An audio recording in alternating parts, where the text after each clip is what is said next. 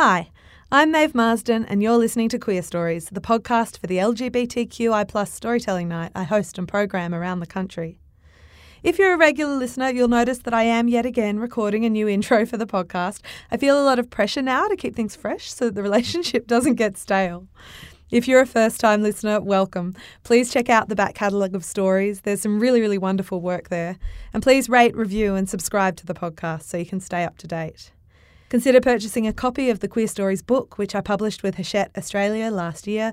And when you've got a moment, look at My Mother's Kitchen on your phone, a collaboration I did with Google's Creative Labs.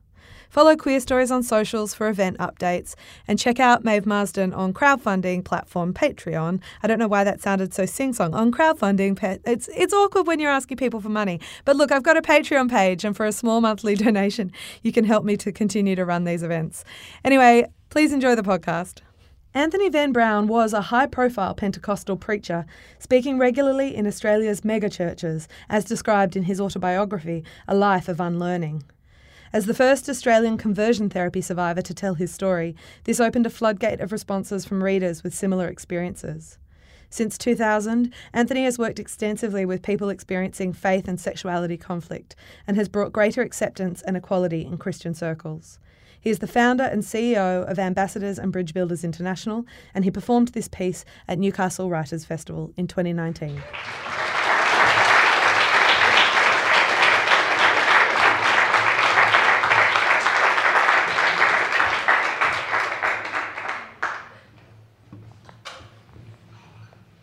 Thank you.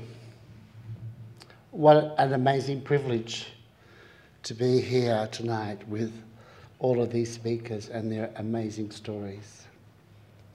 And I'd like to acknowledge the traditional owners of the land that we gather on and pay my respects to their elders past, present and emerging. When I dropped Jason at Central Station at the end of Easter weekend 1994, I meant it when I said, I never want to see you again. It wasn't because over the weekend he'd revealed he was one of the first to contract HIV in Sydney in the early 80s and supposed diagnosis in 1992 during our tumultuous 12-month relationship that was actually a fabrication. It was that he'd stolen money from me once again. Having navigated the decades of self-loathing and finally coming to a place of self-respect, I was committed to ensuring my world consisted only of people who treated me with respect. Jason proved to me that even though his time was ending, nothing had changed, but I had. Several years on, I was working in the Hunter Valley and had a sense that I should see Jason's parents. Internally, I felt resolved, but somehow I also felt it was important to make contact. During that faithful last weekend together, Jason had promised that I could have the letters I'd written to him. It was these letters he discovered after coming out of 6 months in hospital, recovering from the removal of a brain tumour that had helped trigger his lost memories. I was hoping they might still be locked away somewhere at his parents' house. At least that would be a positive memory of our time together. Sitting in the car at 9 o'clock in the morning outside the house I'd visited 8 years earlier, everything looked totally different. The changes in the garden and the new paint job made me wonder if Jason's parents still lived there anymore. This is difficult.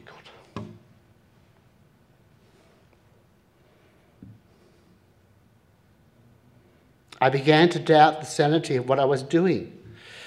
How would they react? Would this open up old wounds, or would they even remember me? After sitting for 10 minutes, I thought, if I'm meant to see them, they'll come out of the house. As I finished that thought, Jason's parents stepped out of the front door and walked towards the car in the drive. They'd hardly changed in the last 8 years. Hearing my car door shut in the quiet morning, they turned and watched me cross the road and walk up the path to introduce myself. It took a little while for them to put the pieces together and realise who I was. Then they told me the story. Jason died alone on the 5th of May 1997 in tragic circumstances. After being notified by the police, they went down to Melbourne to identify the body. It took them a week to find his belongings, which had been packed up in a shopping trolley he'd used as he was too weak to carry them. "Where's Jason buried?" I asked cautiously. "He was significant in my life, and I'd like to say my goodbyes." They gave me directions to the cemetery about 30 kilometres away, just out of Newcastle, and the memorial where his ashes had been placed. I left immediately. The only other people at the cemetery at 10 in the morning were a handful of people in the distance laying a loved one to rest. For a brief moment, I thought how ludicrous it seemed to be here, wanting to say goodbye to the person who has caused so much misery in my life. I walked around for 20 minutes, reading the little plaques on the small cement blocks under native bushes, searching for Jason's lot. I was beginning to think it was an impossible task when I spotted a small picture of Jason under the bottle brush, probably placed there by his sister, who years later was still unable to come to terms with his death. The laminated photo of Jason was of him in his prime and looked like it had been taken around the time we'd met. Once again, I felt the pain of sorrow in my heart and even regret that things had turned out so poorly between us. I knew that beyond the impenetrable wall of lies, guilt and deceit that separated Jason and me, there was love.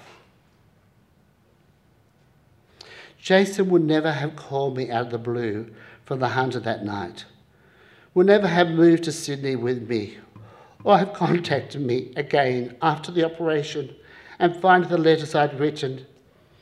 If he did love me in some way, briefly I'd seen the few tears no one else had seen as he walked out of the flat for the last time.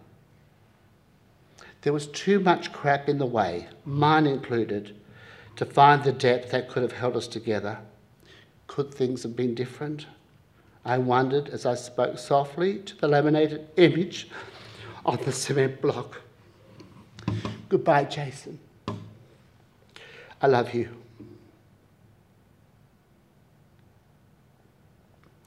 Jason gave you a gift.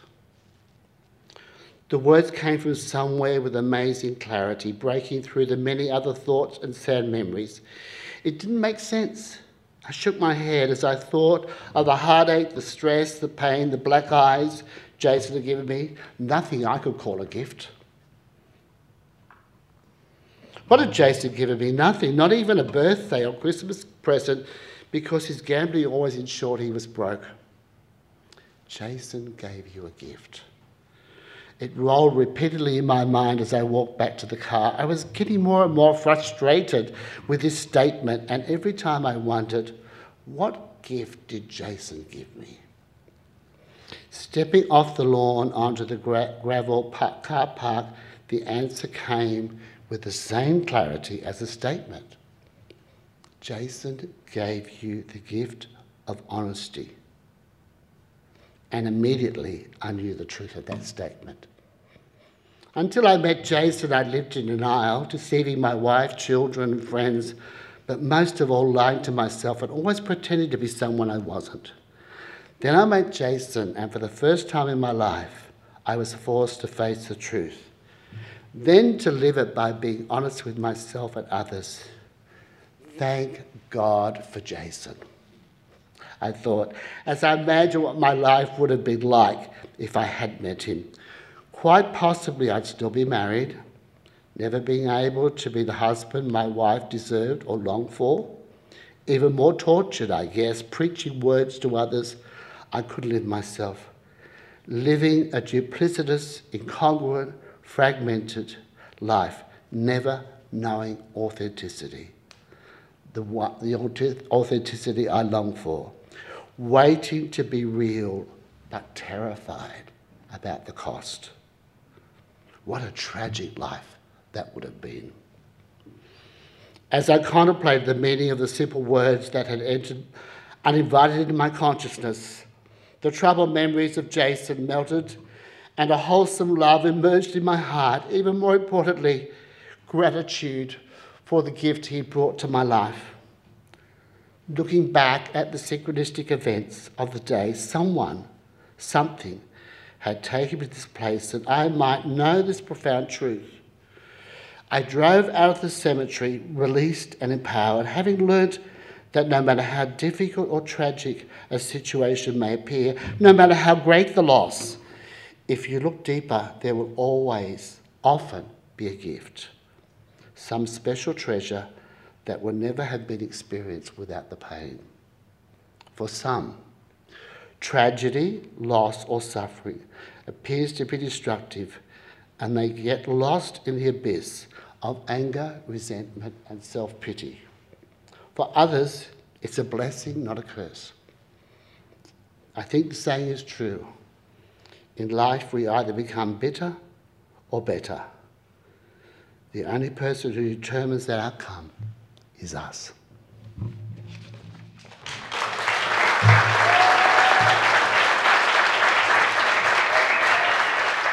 Thanks for listening. Please rate, review and subscribe to the podcast and consider buying a copy of the Queer Stories book. Hope to see you at one of the events soon.